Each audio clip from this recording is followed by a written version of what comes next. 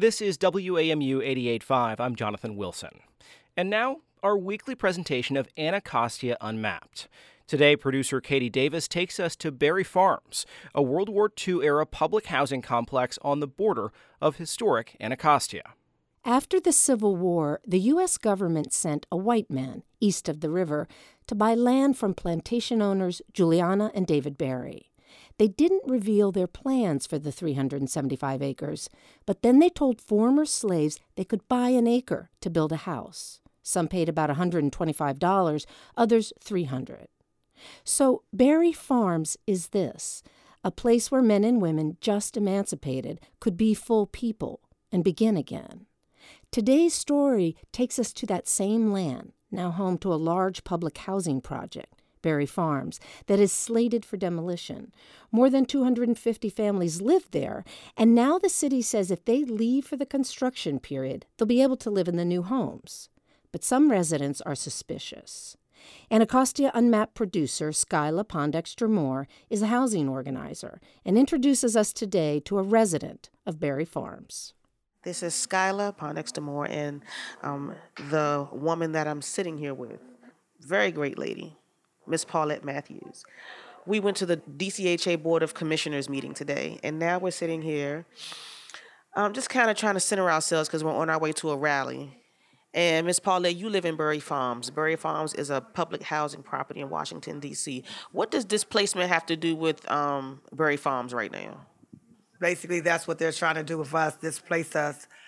More so, they're trying to uproot us, and I don't feel as though we are plants, we're human beings, and we should be able to stay here, and we should be able to make the decisions of what's going to happen to us and when will it happen to us. We plan not to leave, not unless we get things placed in writing. We are trying to stay right here where we're at because if we move, we already know that they're not coming back. They don't even keep records of where people go once they move them to these different developments for them to make new developments. So we're not going anywhere. We see so many people just pack up and go. They just go. Where do you get your strength from to say, I'm not leaving? Because that takes a lot. Basically, because I'm a Washingtonian, I've always said to myself, even though in the past I've moved around to Langley Park and different sections of the Maryland and Virginia area, that my home roots were here in D.C., and D.C. is where I was going to stay planted. And being as though I'm here in Berry Farms, and I've considered this to be my home, I've been here since 96, and here it is, 2016. This is what I call home. And so for that reason, this is my home, and I want to stand for it because we're so easy to just jump ship. And that's how they wind up taking all our property.